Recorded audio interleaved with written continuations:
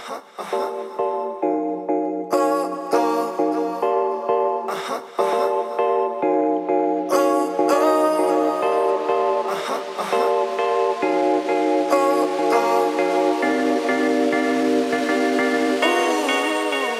up, what up, what up? Welcome into another edition of Green with Envy. As always, this is your boy Will Ware checking in. How you doing? How you living? Joining me as he does each and every time, best friend, co-host, coach of the podcast, the one and only Greg Manakis. What's going on, man? Happy Sunday morning to you. Happy Sunday, bro. Excited to watch some football later today. Excited to talk some C's with your brother. Yeah, man. C's are streaking, 9-game win streak. A lot of good football being played. It's a fun time. But we do want to kind of address the elephant in the room that was dropped a little bit.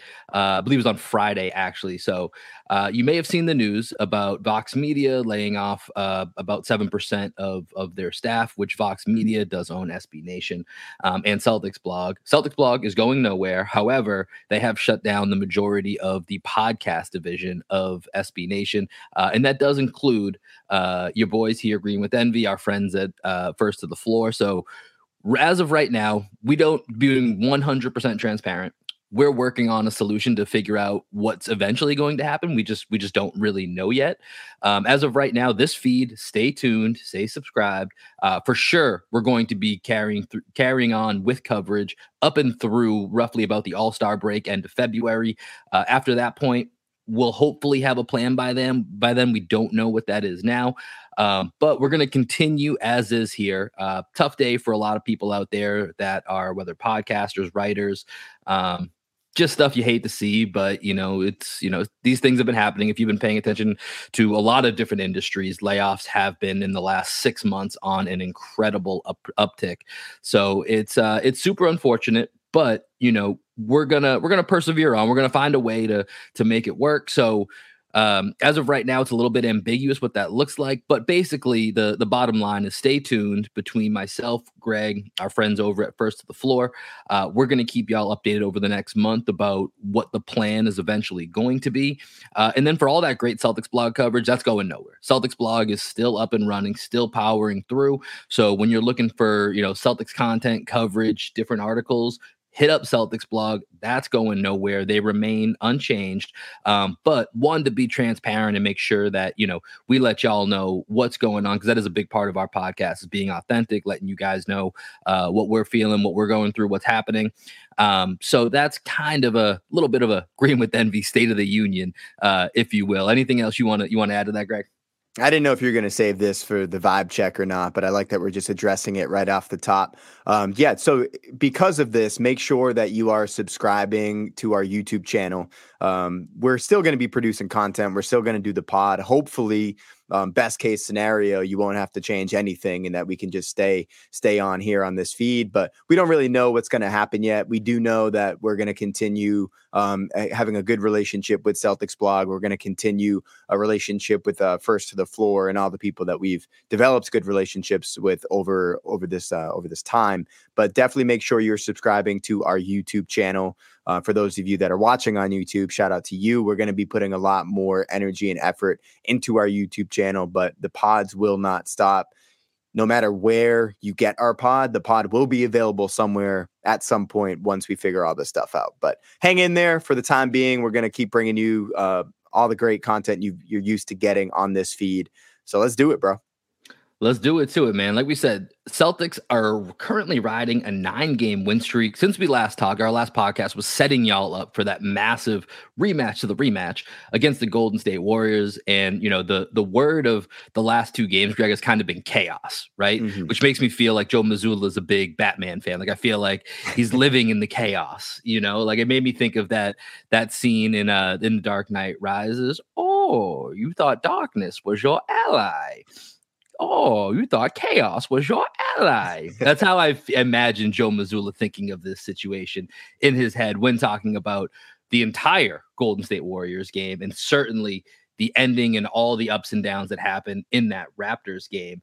And so the first place that we're going to start here, we're going to kind of bounce back and forth between these two games, because there's a lot to talk about. It was a weird set of games, but a really fun set of games that have a lot of discussion points that we're going to get into.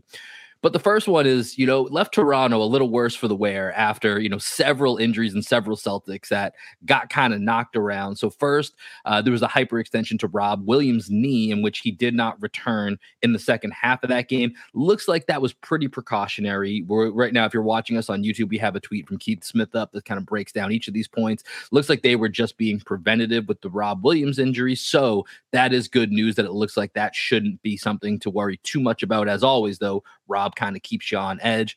Marcus Smart went down in the second quarter of that game as well. No knee injury, which is good. X-rays negative on his ankle. So he's day to day. Didn't seem great at the time. You could hear him audibly yell out in pain if you're just watching the broadcast. Never a great sign, but day to day on that. So it seems like maybe the Celtics have avoided something too bad with Marcus Smart, although he is coming off another injury from the game in San Antonio just a few weeks ago. And then Derek White looked like he just kind of tweaked his knee, maybe a little bit of needed knee-on-knee action. He remained out in the fourth quarter of that game after going down, but looks like he should be all set. And of course, Jason Tatum missed the game against Toronto, but that was a little bit of load management, as he talked about last week after he dropped 51, about how all the different injuries that he's been dealing with, from his wrist, his thumb, a few different ailing parts of his body. And so that seemed very much management mandated that he was going to sit out that Toronto game, because JT, never wants to sit out.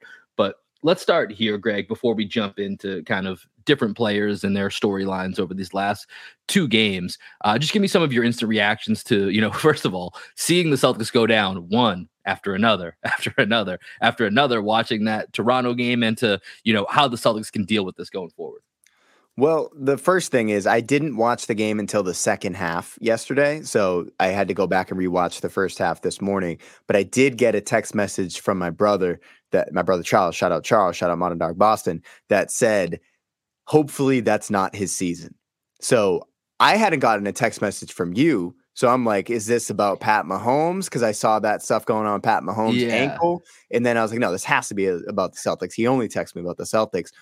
So then I went and I looked frantically on the internet. I couldn't really find anything. And then that's when I texted you, like, is Rob okay? Like, what's going on? He was referring to Marcus's injury, I assume, right? I think he was referring to Rob. I don't know. I actually haven't checked in, but I think he was referring to Rob.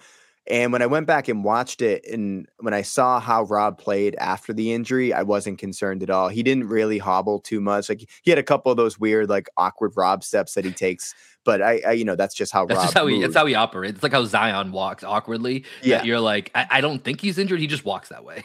Yeah, you just hope that there's no lingering effects from this, that maybe it's like a little bit of a chink in the armor, so to speak, and that this eventually hurts him in the long run. But he looked fine afterwards. He still looked like Rob. It does seem like it was just preventative. And then with the Marcus thing, I don't know, what is this, the ankle that he's been struggling with? I know he had that deep bone bruise.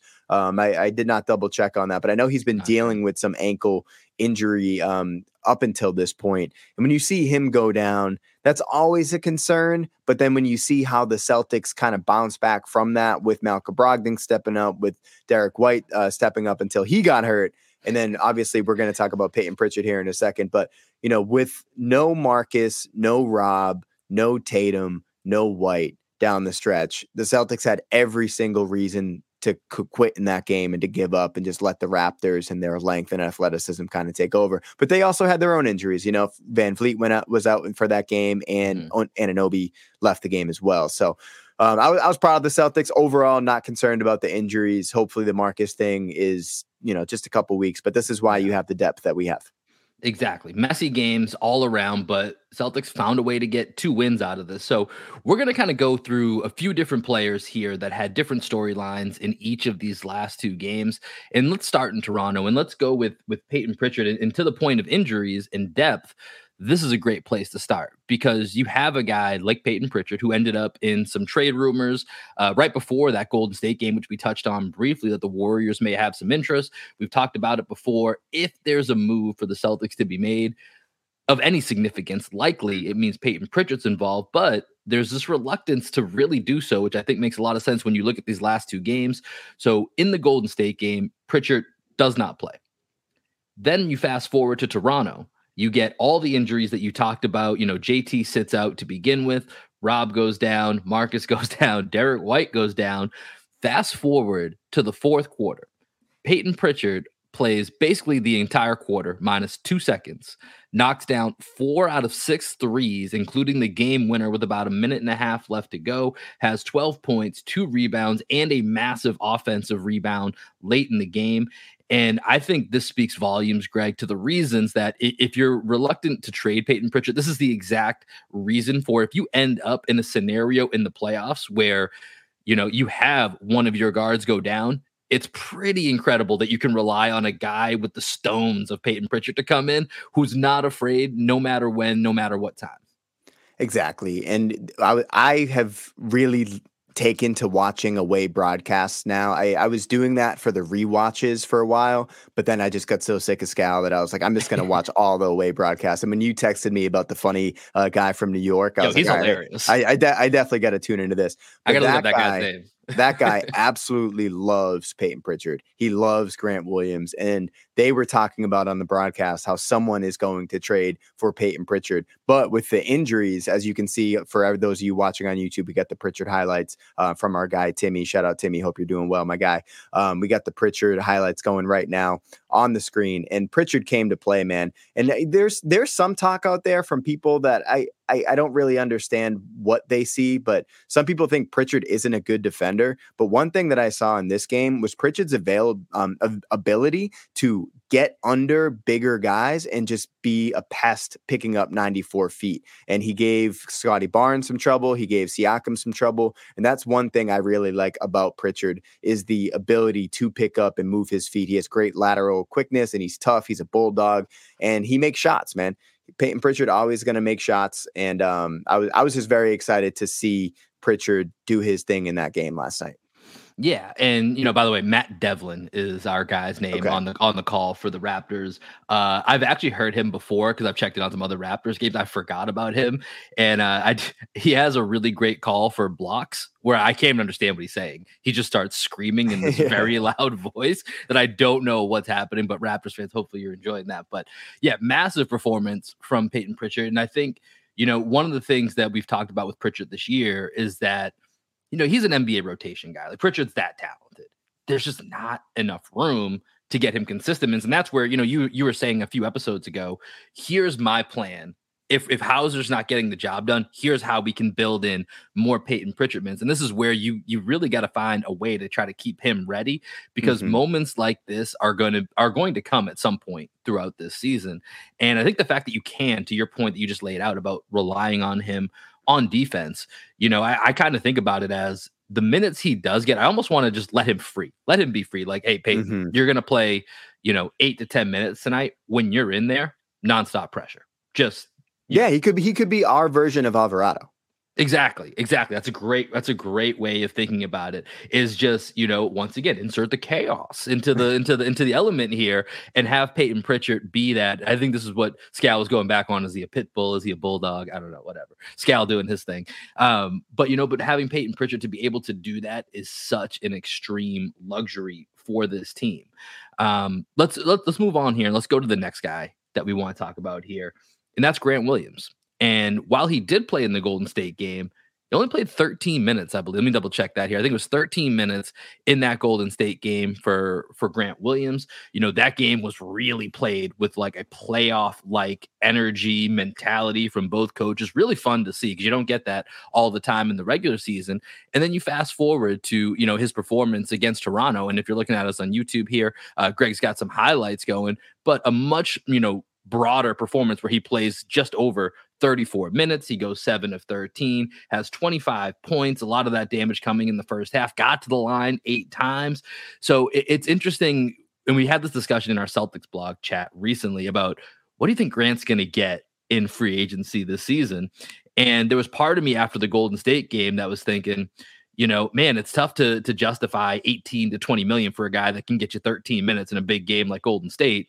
Flip ahead 48 hours later and you see, oh, hey, there's a guy that has such immense value as a guy that can play 13 minutes one game, play 34 the next, and do the things that he did, that maybe he does end up in that range. So we'll see where that plays out. But it is a really interesting, balance to look at the Golden State game compared to what Grant was able to do in the Toronto game.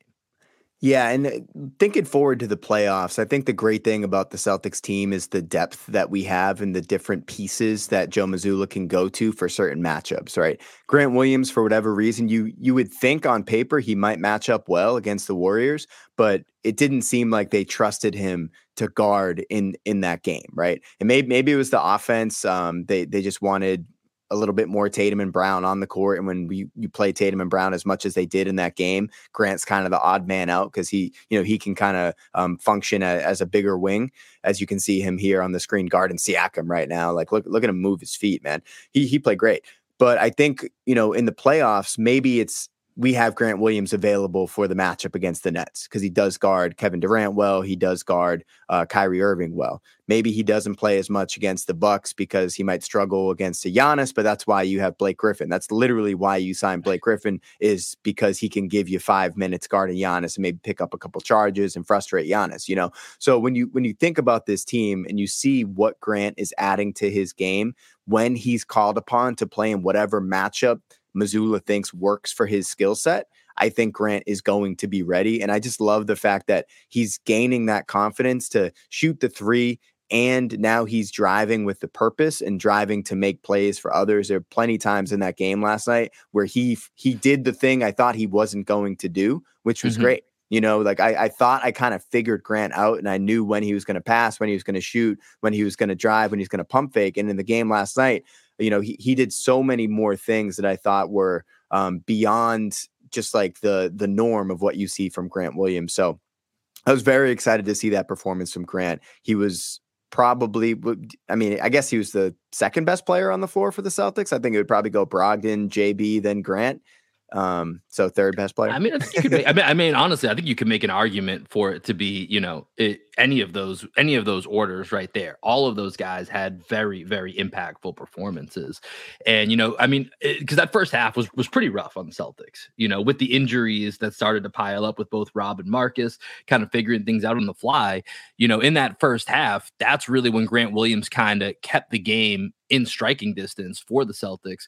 He had 18 of that 25 in that first half, hitting 3 of 5 from 3. He had 3 rebounds. He was 3 of 4 from the line. So, without Grant Williams, the Celtics might not have even been in striking distance. You could argue, coming out into the second half, where I think they were down 7 maybe coming out of halftime.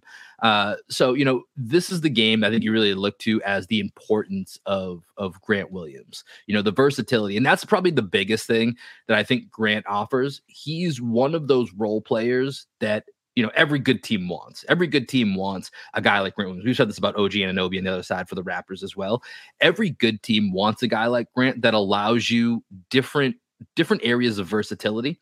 And the fact that he keeps surprising you, that element of surprise, where as much as we watch the Celtics, if we're surprised, two guys who watch and rewatch the majority of Celtics games, that just speaks to the evolution of who Grant Williams is.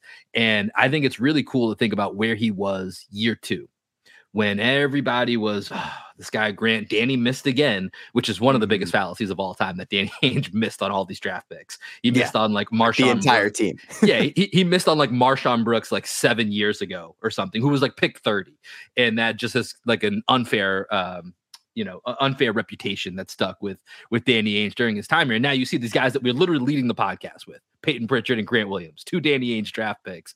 And, to see where he was in year 2, the criticisms he took, and to see where his game has evolved to in the ways that he can make plays, it's a really stunning development. And, we laughed at Zach Lowe throwing out there last year, maybe Grant's a $20 million guy. Like, all right, Zach, pump the brakes. At this point now, I think if he has a good postseason, I'm not going to be surprised if he's hovering right at or around that $20 million value. What was that guy's name? The Raptors announcer? I just had it up here. Matt something. Hold on. Matt Devlin. So Matt Devlin also loves Grant Williams. He was saying that he was like, he's a winning player. He's so tough. He's so physical. He's gutsy. If there's a team out there that's, he's a free agent this year. If there's a team out there that's looking to add a winning player, you add Grant Williams, right? So like other teams are recognizing how much value Grant Williams has, which is scary for the Celtics because we had a chance to sign him, for probably $15 million. I think that was the number that we were looking at, and we didn't want to go to $15 million with him. So hopefully we can get him back on this team. I think Grant's a really important piece. He's only 24 years old, man. Yeah. He like kind of, you would assume that he was a little bit older than that just because of his game, but he's still 24 years old. He has a much older game, right? Like he doesn't have, you think of a lot of new guys coming to the league and either they're shooting, threes from 10 feet beyond the arc or they're crazy athletic. And he's, this is why a lot of people feel like he's the Al Horford eventual replacement. I mean, obviously he's not the same size as Al Horford, but can do a lot of the similar things. And it's a little bit of that older man game. Yeah. So I really hope that the Celtics find a way to keep Grant. And Grant loves being on the Celtics. He's really good friends with Tatum. He seems to be a good presence in the locker room. I think he can be a lot at times just because of his personality, but it seems like for the most part, everybody realizes his heart is in the right place and he's just being Grant. Grant's going to Grant. Maybe he's like the Boston Celtics version of Manny back in the day. Like Manny being Manny, Grant being Grant. Kind of what I'm seeing out of Grant Williams. And the ability right now of Grant Williams to shoot the ball, deck the ball, and pass the ball. I mean, dribble, pass, and shoot. That's all you can ask for out of an offensive player. And then you add the fact that he's a good screener and he's a good offensive rebounder and he's an above average to really good defender. Grant Williams is probably worth $18 to $20 million a year. Yeah. I mean, I think there's a good chance that that's where it ends somewhere. I think his floor at this point is probably in that 13 to 15 million range, but we'll see. That's a topic for another day. And I'm sure we'll cover that in depth, but let's take a quick break right now. When we come back, we'll hit a few more of these players, take a look at the week ahead. And of course, Sunday morning, y'all listen to this on a Monday.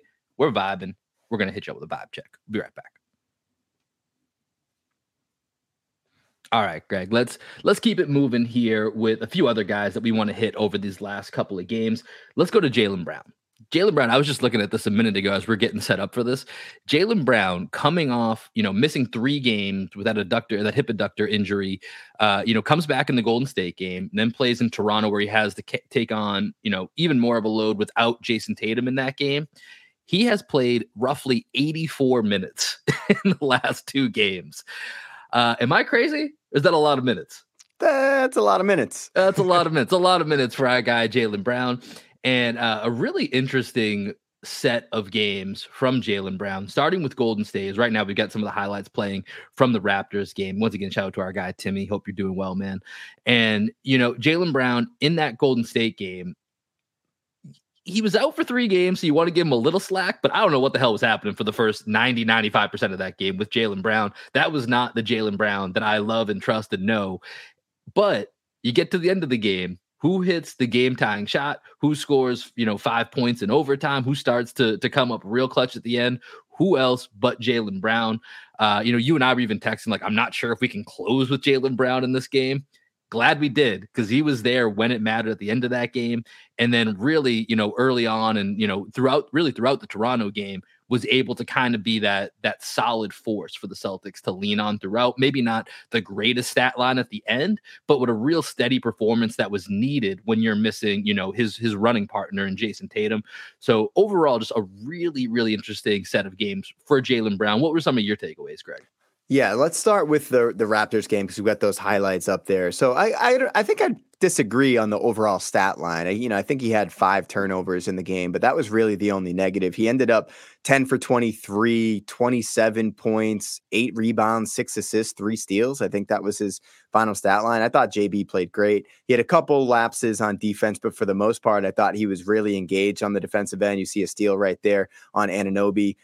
He had the big steal at the end on Siakam. He always plays Siakam well. But JB, I was really impressed with him, Will, because with 7 minutes left in the game, he made his last basket, right? And then from that point forward, he didn't take another shot in the game. He got doubled a couple times. Like the next possession after he hit his last basket, they immediately double teamed him. And I thought JB was going to take a quick shot. And Grant was the roll man. Grant slipped the screen and JB gave it to Grant. Grant missed the layup at the rim, but he made the right play. Next possession, JB gets a steal in transition. You would think he's going to go try and finish that on his own. Passes the ball a count early in a good way to Grant. Grant misses another layup. And you would think JB's going to go into tunnel vision mode at that point, and he didn't. He continued to make the right play. There were a couple times where he took Achua to the elbow, and Achua played great defense on him, and JB could have taken that fadeaway jumper contested. He did not take that. He passed the ball out to Pritchard. He passed the ball out to Brogdon and kept the ball moving for buckets. And JB was the steadying force in that fourth quarter. He only had one turnover, I believe, in that fourth quarter, and that was when Trent ripped him at the top of the key. But other than that, I agreed with almost all of his decision making in the fourth quarter here. As you see, I think, that little pull up on Trent there was his second to last basket, and then he hit a 3-pointer at the top of the key. But JB was awesome in this game. And going back to that Warriors game, I mean, he just looked out of place. He looked like I texted you. I didn't want to sit him the last 5 minutes. I said we should take him out for a 2-minute stretch. Get him back in at 3 minutes. Maybe something happens in that 2 minutes, and then he had the dunk in transition on that next play, literally right after I texted you that. But I think JB, there's that pass to Grant that Grant misses. But JB played great in this game. He played great down the stretch of the Warriors game. And I was just really excited to see him step up in a game without Tatum, because that narrative has been out there that JB can't be a number one option. And I thought that he showed in this game against a team with a lot of good defenders, JB was able to make the right play over and over again. Yeah, in that Golden State game, just in the fourth quarter and overtime, 12 points and 7 rebounds down the stretch for Jaylen Brown. So super impactful. But, at times it did look like the ghosts of dribbling past had kind of caught up to him a little bit. And it was, different areas in which Jaylen just looked, like you said, out of place. But, sometimes that happens when you take a week off, recovering from an injury. Those things can happen.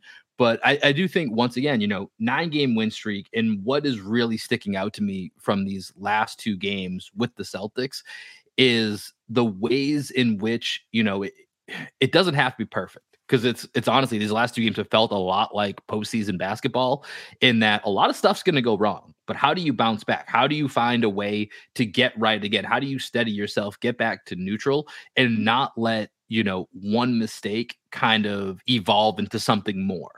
And I think that's something that, as we've watched the Jays and this team grow as a whole, they've been able to cut down on that. Hey, that one moment, I feel like a lot, over the last couple of years, there's certain games you could point to. Remember this moment, it all fell apart after that. We just couldn't get back on track.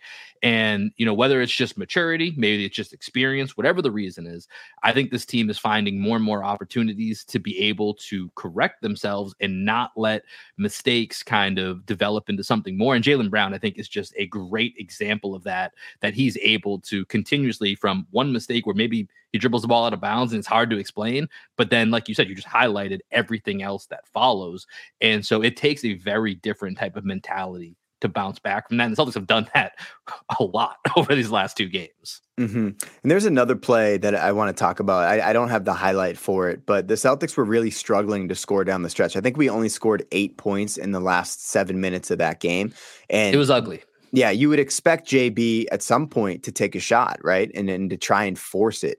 And he played his role really well. There's this one play, the Celtics went to their little horns to chin action. So horns is when you have the 2 screeners right around the elbow. Chin is when you enter it into one of those instead of setting a double screen there. So when they did that, JB set a back screen for Brogdon to free up Brogdon.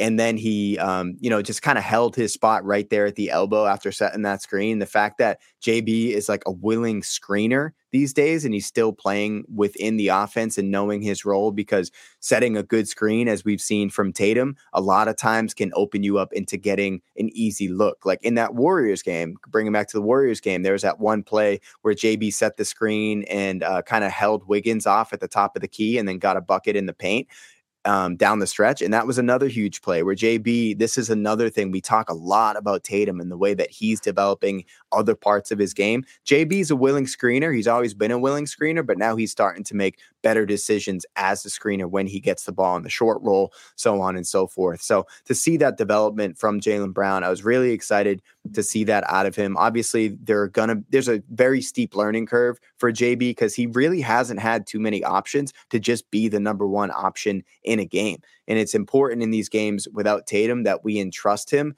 to kind of run the offense and make the right decision, accept the double team, get rid of it early, C2 and move the ball. That last 3-pointer that Pritchard hit, right? JB's coming off. I think they went to a Spain pick and roll option where Pritchard flared out opposite, and JB, when Grant rolled to the hoop, JB had 3 bodies looking at him, and he just made the very simple pass right out to Peyton Pritchard on the wing for a wide open 3-pointer. And those are the types of plays that Jaylen Brown needs to be willing to make. And the more opportunities he has to make those plays, I think he's going to recognize them and make the right play over and over again, because I think all the guys are seeing that when you make the simple play, it leads to an open shot, and we have guys that can knock down those shots.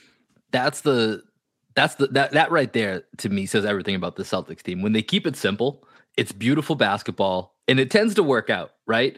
It's when sometimes the Celtics, whether they go matchup hunting or, and this actually, I want to real quick just touch on this, because I am curious to get your thoughts. The final stretches of both of these last 2 games have produced some good moments and some very, very head-scratching moments. And so when you just look at these last 2 games, do you feel more or less confident in the Celtics' end-of-game offensive approach after these last 2 games? Do you feel more or less confident after watching these last 2 games? That's a great question. Probably less confident.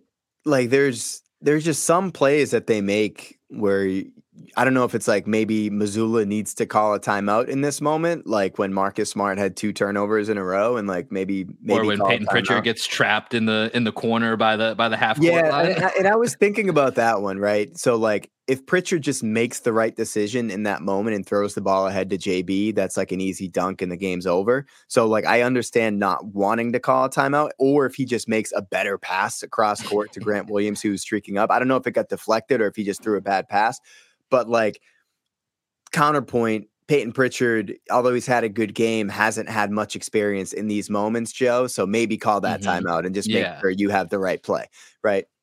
So I don't know if it's on the players to execute on Joe, to settle them, to make sure they're in the right position to execute. But down the stretch against the Warriors game, man, like Marcus, I tend to trust him in those moments. I do feel like he's going to make the right decision, but he made 2 of the dumbest decisions I'm still trying to figure out who he was throwing that pass to.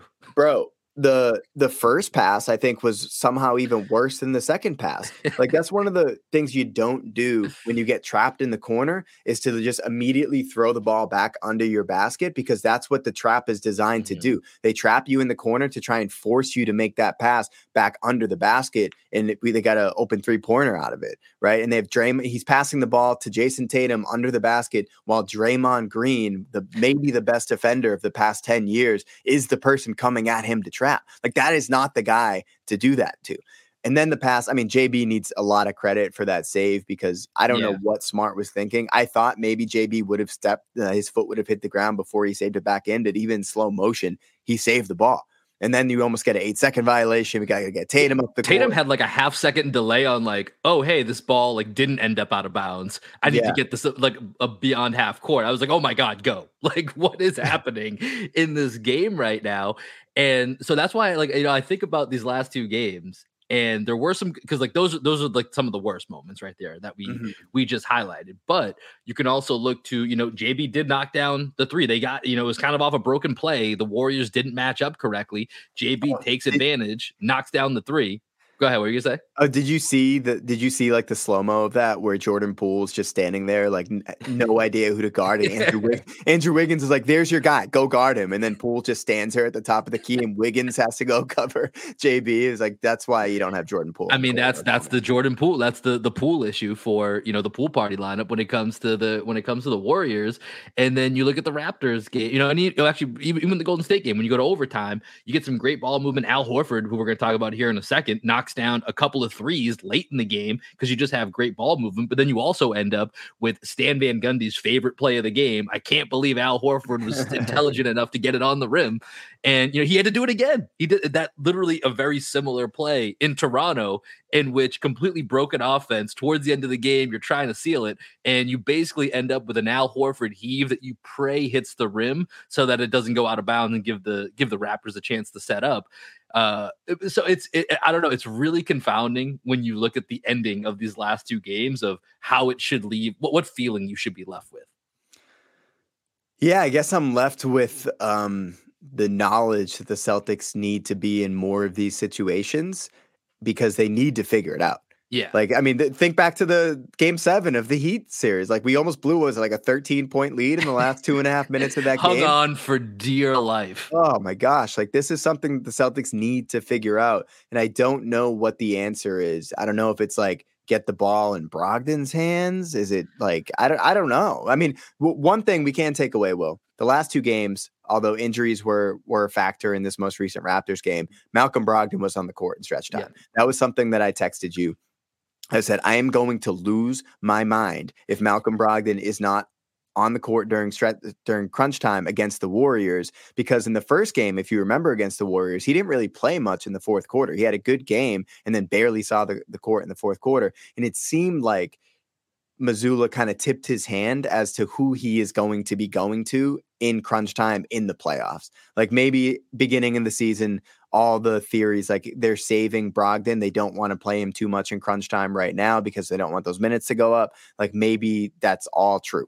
And it's as transparent as it seems. But then a second game against the Warriors, we understand the stakes. Brogdon has to be on the court. He's playing well, and they had him on the court. Yeah. All of the fourth quarter, all of overtime. And he played 35 minutes in that game. I have that pulled up here because Malcolm Brogdon, I think, has been phenomenal during this 9-game win streak. He's averaging just under 19 points, 5 rebounds, 3 assists, less than 1 turnover per game, shooting just lights out, 54% from 3-point range, 52% overall.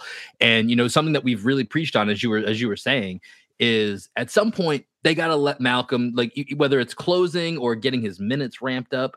And 3 of the last 4 games, he's actually gone over 30 minutes, which I believe all of those are the first times this season. Now there's 1 or 2 others in here as well, but 3 out of the last 4 games, he's gone over that 30-minute mark, just under 36 minutes against the Warriors, another about 35 minutes against the Raptors. And his play in this stretch has been truly phenomenal. And, Greg, I've doubled down on my 6th man of the year here with Malcolm Brogdon. Not exactly a hot take, but threw some more skin in on that game, gambling wise. Okay. So I'm betting on it. What are the odds on that right now?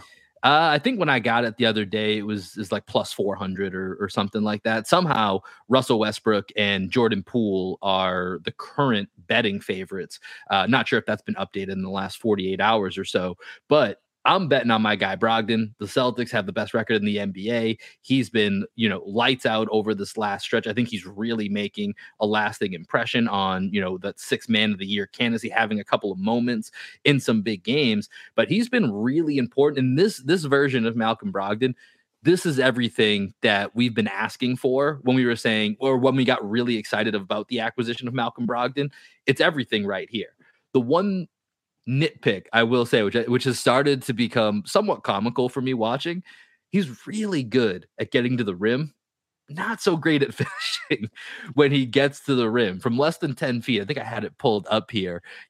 From less than 10 feet on the season, he's shooting 51%, which isn't, when you're that close to the rim, not ideal, but he gets to the rim very well. The finishing can be a little bit iffy, but when you're shooting 54% from 3 over the last 9 games, all of that could easily be forgiven. I think Malcolm Brogdon's been an absolutely, one of the main reasons the Celtics are on this run right now.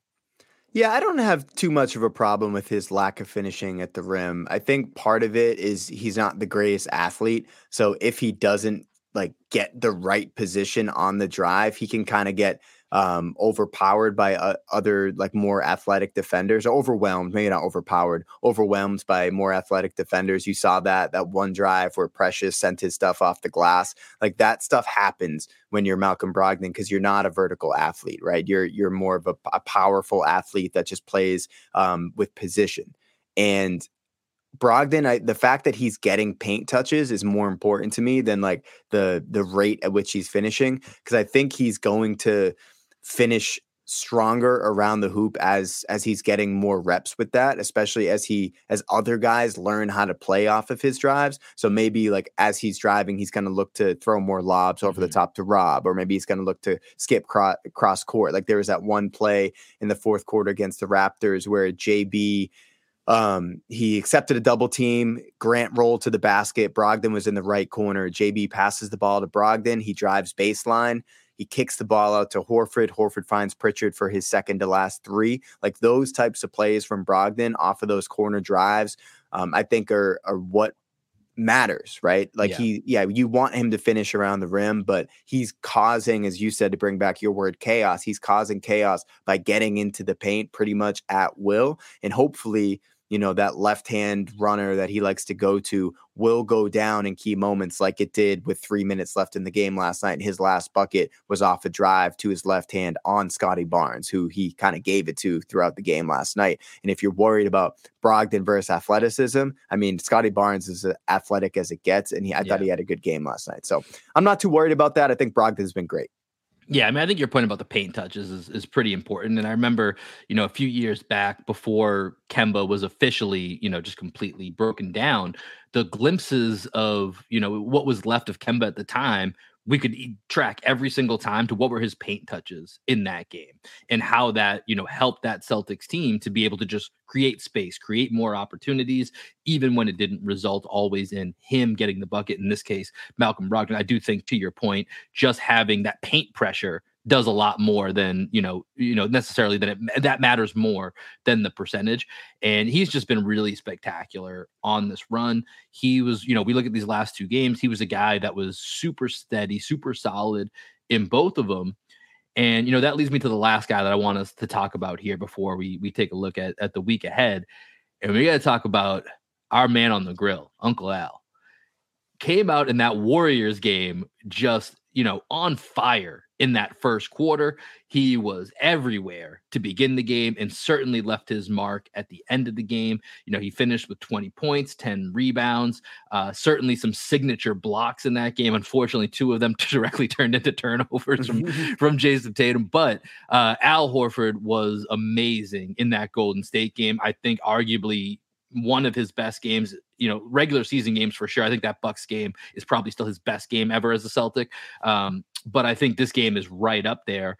And then you flip to the Toronto game where it looked like when we saw Al live in San Antonio, felt like he had some old legs. And hey, you know what? My guy's 36. I'm 33, feeling pedestrian as hell with shoulder turning into neck injuries, from sleeping at this point. My guy's 36 out there getting it done every night. It's gonna happen that the legs are not gonna quite be there. But Al turns it on at the end of the game, becomes the jump ball king, gets 2 jump balls to end the game, has the steal to end the game against Pascal Siakam before he can go ahead and get off a shot. And I think he's still running to Orlando right now for the Monday night game.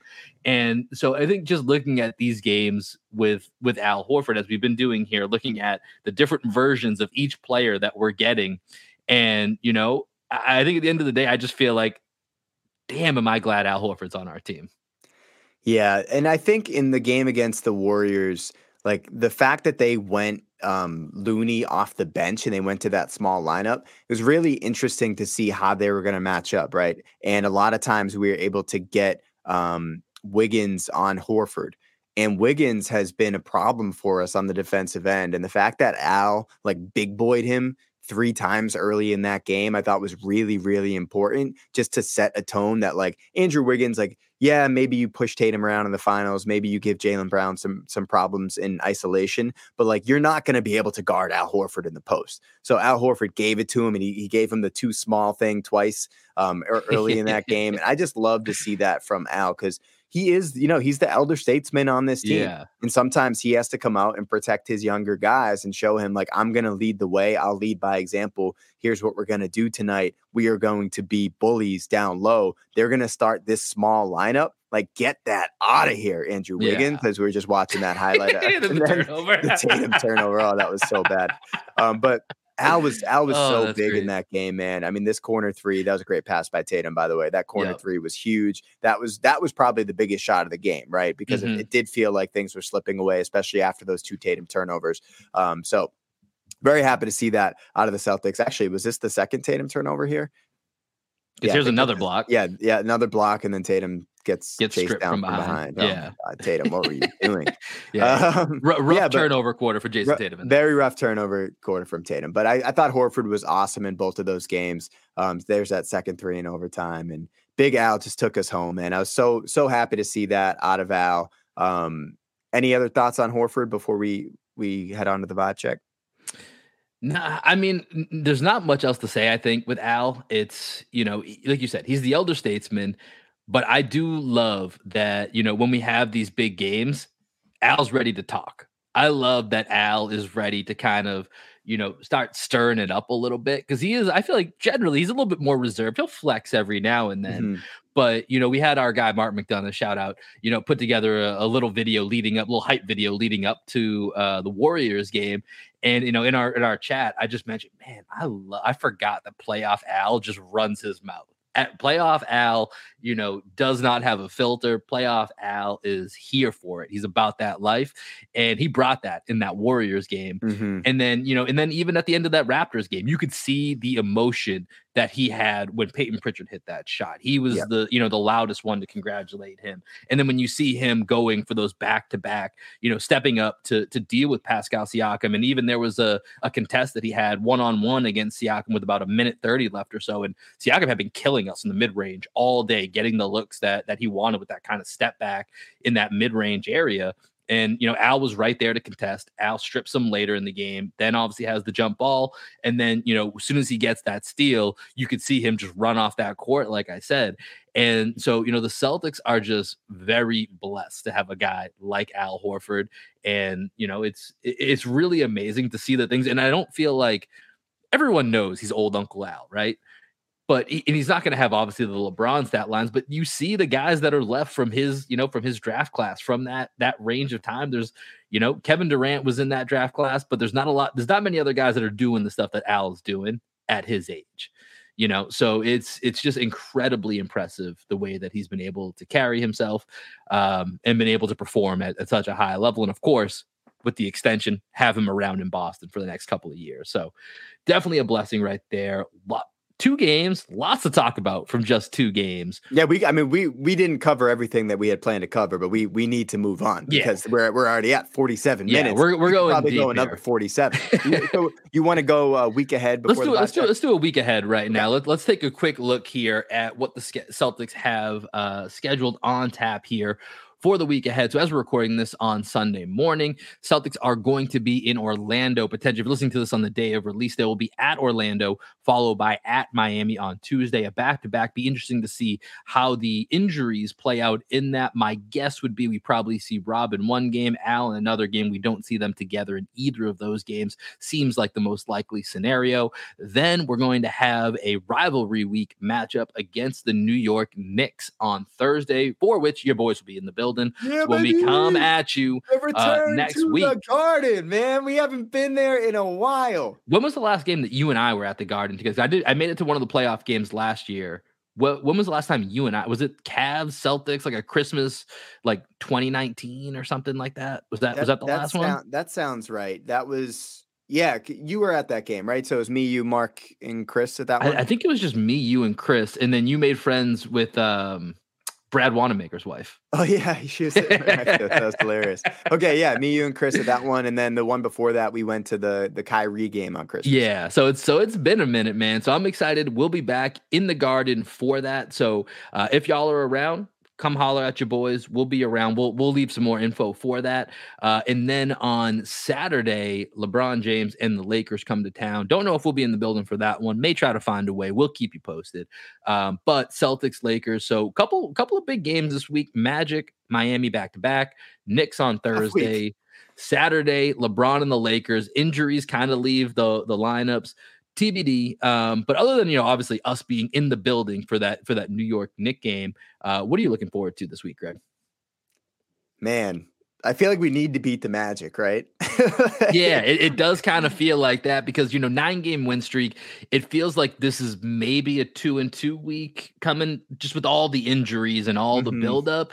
And it feels like when you look at that, Miami's playing really well right now. Miami's starting to hit their stride. They're back outside of the play-in. The mhm. Knicks have been tough all season. They did lose Mitchell Robinson, so that does help, at least on that front, not having to play him. And then it's LeBron and the Lakers. LeBron hates Boston and loves playing in Boston. Mhm. So that's always worrisome. So to your point, it feels like Orlando's kind of the one that's a must Well, have out of these 4 it games. is, but so think about the first 2 games, right? We lost 2 in a row at home to Orlando. Tatum, maybe we sit Tatum in Toronto because we wanna make a statement against the against the Magic. I don't know. Maybe that's the case because Tatum missed that, second game that we lost against the Magic. And then we have the Heat, who just came to Boston on their last visit and beat us Mhm. on that back-to-back when Jimmy Butler sent out that video, like, "Boston, I'm coming for you." Well, Jimmy Butler, we're coming for you now, man. And, like, hopefully, we have our full complement of players against the Heat and that they decide against the Magic, like, maybe Tatum and Brown are enough to kinda get us over the hump, and that we have Al, we have Rob, we have Marcus. I don't know if Marcus will be around for a while, but Mhm. hopefully we have as many people as possible for that Heat game because I do think that is an important game for the Celtics to win. Obviously, Game 7 last year could have gone either way. It went the Celtics' way, but I think the Heat still believe that they can compete with the Celtics and beat us in a playoff series. So I do think it's important for the Celtics to take care of business against that Heat game. If it means we have to drop a third in a row to the Magic, so be it. But I really want to see the Celtics win in Miami. And then I'm just excited to be back in Boston, man. I'm so excited to be there. I don't want to make an announcement for our guy, but there's a big reason why we're going back to Boston. I'm sure that will be announced here at some point. But the Knicks game, hopefully we can be in town, be in the building for the Lakers game as well. Because I'd like to see LeBron James in person one more time. Yeah, it's funny. I've LeBron's one of the few guys that I've never seen play live. So, and I wish there was someone I had in my life that, could have maybe brought me to that opportunity at some point in the past. But unfortunately, there's just not that friend that exists that was around or available to maybe bring someone to one of the greatest games in Celtic history. But if that could have been, that would have been cool. So maybe there's a new opportunity here with this upcoming weekend that get a chance to see I LeBron probably I James. probably owe you that one. Yeah. So we'll figure that one out. But before we move on here to the vibe check, Greg, what's your prediction for the Celtics record this week with these 4 games? 2-2. Yeah, I It's hate just I, yeah, nine game winning streak. I think it comes to a close probably against the Heat. I feel like we get our revenge against the Magic. I think Tatum and Brown are enough to get us there. And then the Heat are just a problem for us, man. Like I don't Mhm. want to see them in the playoffs. We're going to be second night of a back to back. That will be the third game in four nights there. So that's going to be a tough one for the Celtics. And then I think we win because we're in the building. I feel like we got to win the game against the Knicks, and then the Lakers owe us one. So Yeah, it's a bit of a and toss up on Anthony that one. Davis might be coming back, right? There's rumors of him I think coming they're back. more looking at like early first week of February, so I think that Okay. would be a little bit of a surprise if he's back for that one. But just with LeBron James in Boston, he gets up for those games, so I do think you have to put that into account. But yeah, I'm with you. I think it's a 2-2 week. It's just a lot of 9-game win streak, the injuries. There's a lot of build up to that, and looking at this Miami game, I think there's really 2 teams that I just really don't want to see in that first round of the playoffs. Once you get beyond the first round, whatever, it is what it is. It's going to be tough. I don't want to see Toronto, who we just played, or Miami in that first round because I think we're going to win both of those series. I absolutely fully believe we're going to win both of those series, but they're going to be so painful that we may not leave those series in the best shape that Mhm. I just do not want to see either of those pesky ass teams in the first round because I Yeah. just think that's going to leave us a little bit beaten and battered when we need to be at full strength against some of these other teams in the East. So, yeah, that's going to be an interesting matchup. We'll see what happens. Once again, like I said, we'll cover everything from the Orlando Miami game. We'll set everything up for the Knicks and Lakers games next time that we come on here. But for now, as we always do, let's go ahead and do what we do Sunday morning, leading you into the week here on a Monday. Let's go ahead and cue up a vibe check.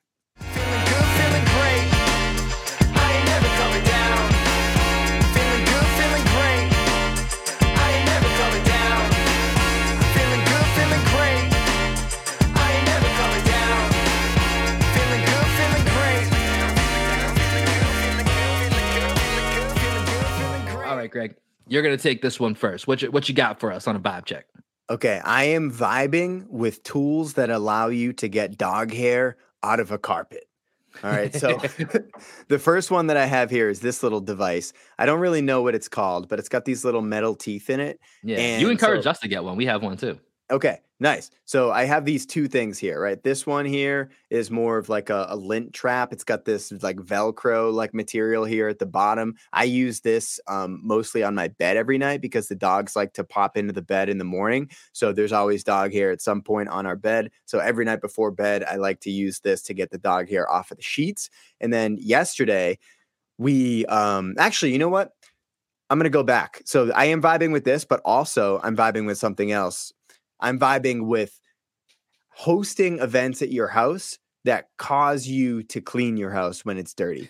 So like forcing yourself to clean your house by hosting an event, because that's what we did last night with Black Sheep Optimus. We hosted a game night. And then I had to use this tool for the first time where we got all of the dog hair out of the carpet. And bro, Mm-hmm. I mean, we filled up like 2 whole things of our vacuum filter. Like it was crazy how much dog hair we were able to get up. And like I vacuum, I don't know, once a week, and I use this other lint roller on the carpet from time to time. But this device right here, man, like I can't even. So you know how sometimes when you wash a sheet and then you like go into the lint filter in your dryer. Yeah. And you're able to just like literally pull off like an entire thing of dog hair. Like we had like 5 of those. It was crazy how effective this device is. So I don't really know what it's called, but I recommend for those of you watching on YouTube, buy one of these if you have animals and if you have rugs or carpets, because it's going to change your life. Or maybe just get like a really good vacuum. Yeah, I think that last part. I think that last part is probably it. Get a really good vacuum often, and maybe you don't need the tools, or maybe you still do. But either way, go ahead. Can you Google reverse image search? Maybe, I don't know. Well, Greg held it up long enough. Take a snapshot, look at it, see if you can find it. But yeah, we have those same tools. I think basically off of your recommendation. We don't have as much carpet, so that definitely helps that we don't have as much in our house. But yeah, it is nice when you have, and honestly, like, I got to shout out Lorena here. She keeps the house in very good shape. So when we have people over, it's usually not a huge hassle. I still make it out to be a huge hassle, but but getting the house in shape, it is nice. And it's, something I've actually been doing more of is I like to kind of do a little bit of a clean before leaving on a trip. Because there's nothing worse than when you come back from a trip and you're like, oh crap, the house is a mess. Yeah, like that is just such a deflating feeling. So as I get older, that's something that becomes like a must, is like, all right, we got to clean the house up a little bit before we leave, because we just can't come back exhausted and then have to deal with that. So a little bit of adulting advice here from you boys. All right, I'm gonna go to my vibe check. I'm gonna keep it real simple. Cinnamon's great. Love cinnamon. So we were at Trader Joe's yesterday, and just more and more, I've been enjoying like cinnamon baked goods specifically. Okay. It's just a real nice treat with your coffee on a Sunday, or really any day, but your coffee and some type of cinnamon treat. So right now we have this like cinnamon baklava loaf. Perfect. Right as we were coming on today, have my cup of coffee, have my notepad out, doing some notes, looking up some stats. I had a great time. Put me in a fantastic mood. And I feel like in Seinfeld, it's cinnamon. What's the ingredient that everyone comes back with when they're trying to figure out what it is? Inevitably, they come back, cinnamon. So that's my vibe of the week. So let's come up with a list of like the best cinnamon foods or drinks right now. For me, I feel like number 1, it's got to be Cinnamon Toast Crunch.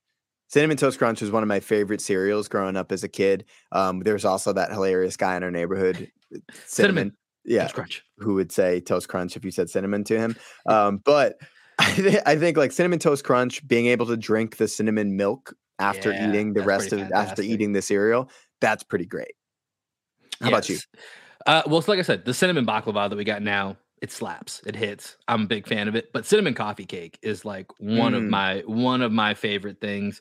Sometimes it comes in loaves. Sometimes it's in almost like a brownie type form. But cinnamon coffee cake is just chef's kiss. My grandmother used to make a really good loaf of it, so makes me think of her a little bit too. So a little bit nostalgic. Real quick on the Cinnamon Toast Crunch, it's fantastic.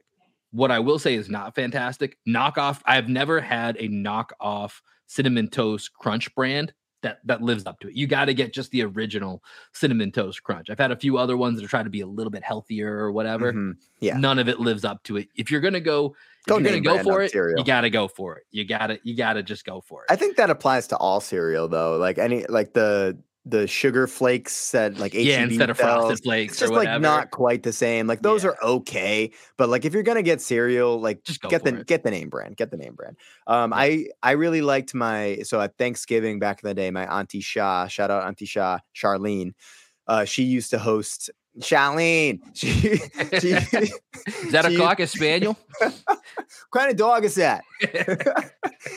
She used to host Thanksgiving. And she would make these like cinnamon pecan rolls.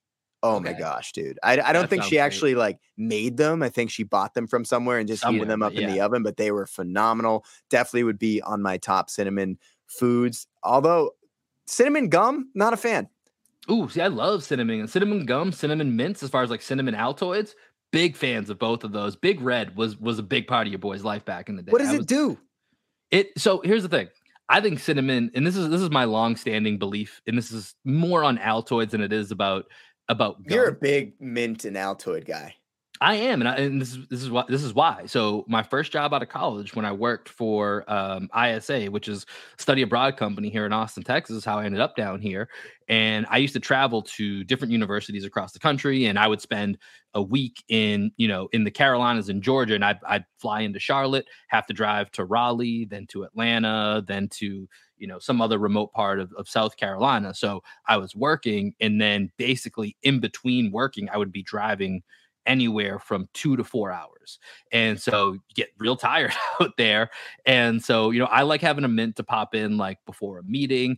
If you're going out somewhere, it's super simple. It dissolves. You don't got to worry about, we had this discussion in the car the other day. Gum, you got to kind of find out what to do with it. Is there a trash can? Am I going to be that guy spitting gum out in the floor on the road? Mint just gets the job done. Maybe doesn't last quite as long, but I think it's effective if you do it at the right time. I think it's purely effective. But when I was traveling, it was a good way to kind of like give me a quick spark. And I've had other people who have been driving on the road for a long period of time and say they agree. If you're like kind of fading a little bit on the road, pop a couple Altoids. It gives you a little bit of a kick to get you back to neutral so that you're back and awake on the road. So I don't know what it is. I don't know what the science is behind it, but I've had multiple people agree with me that this is something that can kind of kickstart you a little bit when you need it. Yeah, I guess it's just more like why you use your mint or your gum, right? For me, it's like a breath freshener. Mm-hmm. So if it comes down to fresh breath, I feel like gum, especially like Orbit's my favorite gum, or the Take 5 gum? What's that one called? I don't know. Yeah, but there's no Stride gum. I feel like Take 5's a candy bar. Take 5 is Stride gum. Fantastic candy bar. Good candy bar. That is good candy bar. I feel like gum does a better job at freshening up your breath, and mints, for whatever reason, don't really feel like they do that. I always feel like at the end of a mint, my breath is worse than it was before. Maybe I just had bad breath though. So here's the things that you need to buy. You need to buy a strong vacuum and a strong toothbrush to go ahead and fix your. Look at these pearly whites. Well, that's going to do it for this edition of Green with Envy. As we said, stay tuned to the podcast, stay subscribed. We're going to keep y'all posted with everything that is happening. Stay locked in on Celtics blog. Appreciate y'all subscribing. Make sure you're following us on YouTube. All of our podcasts are being live streamed to YouTube, and we'll have additional clips that you can find on our Twitter, our Instagram, and they'll be posted to YouTube. So make sure at Green MV Pod, you are following us across the board for the journey. Greg, any final thoughts before we send the people home? No final thoughts. This is a great episode. Happy to do this. We're going to play you out with some music from my band down here in Austin, Texas. As y'all know, we are called Black Sheep Optimists, and this one is called Skywalking. Peace, everybody. Peace. I wish that I never seen the stars in your eyes. A glimpse of what I'm missing, thinking it's a mirage. Ooh, you got me tripping and it's hard to describe, but I stay for a minute cause I'm digging the vibe. I like the way you're looking at the look in my eyes. Don't be catching feelings when it's only a vibe. Don't know what the deal feel is I'm a typical guy. You know, the one thing different is the state of your mind. I'm like, oh my, someone throw me a rope. I'm getting too damn high, didn't know I could float. You could call it a vibe, it's probably all that she wrote. But I'd be doing this shit folly if I didn't have hope. You should know that I embody, that's what go with the flow. I could sing a different song if I cannot hit the notes. You had me taking off when you took off your clothes. This should be coming down by now, but I won't.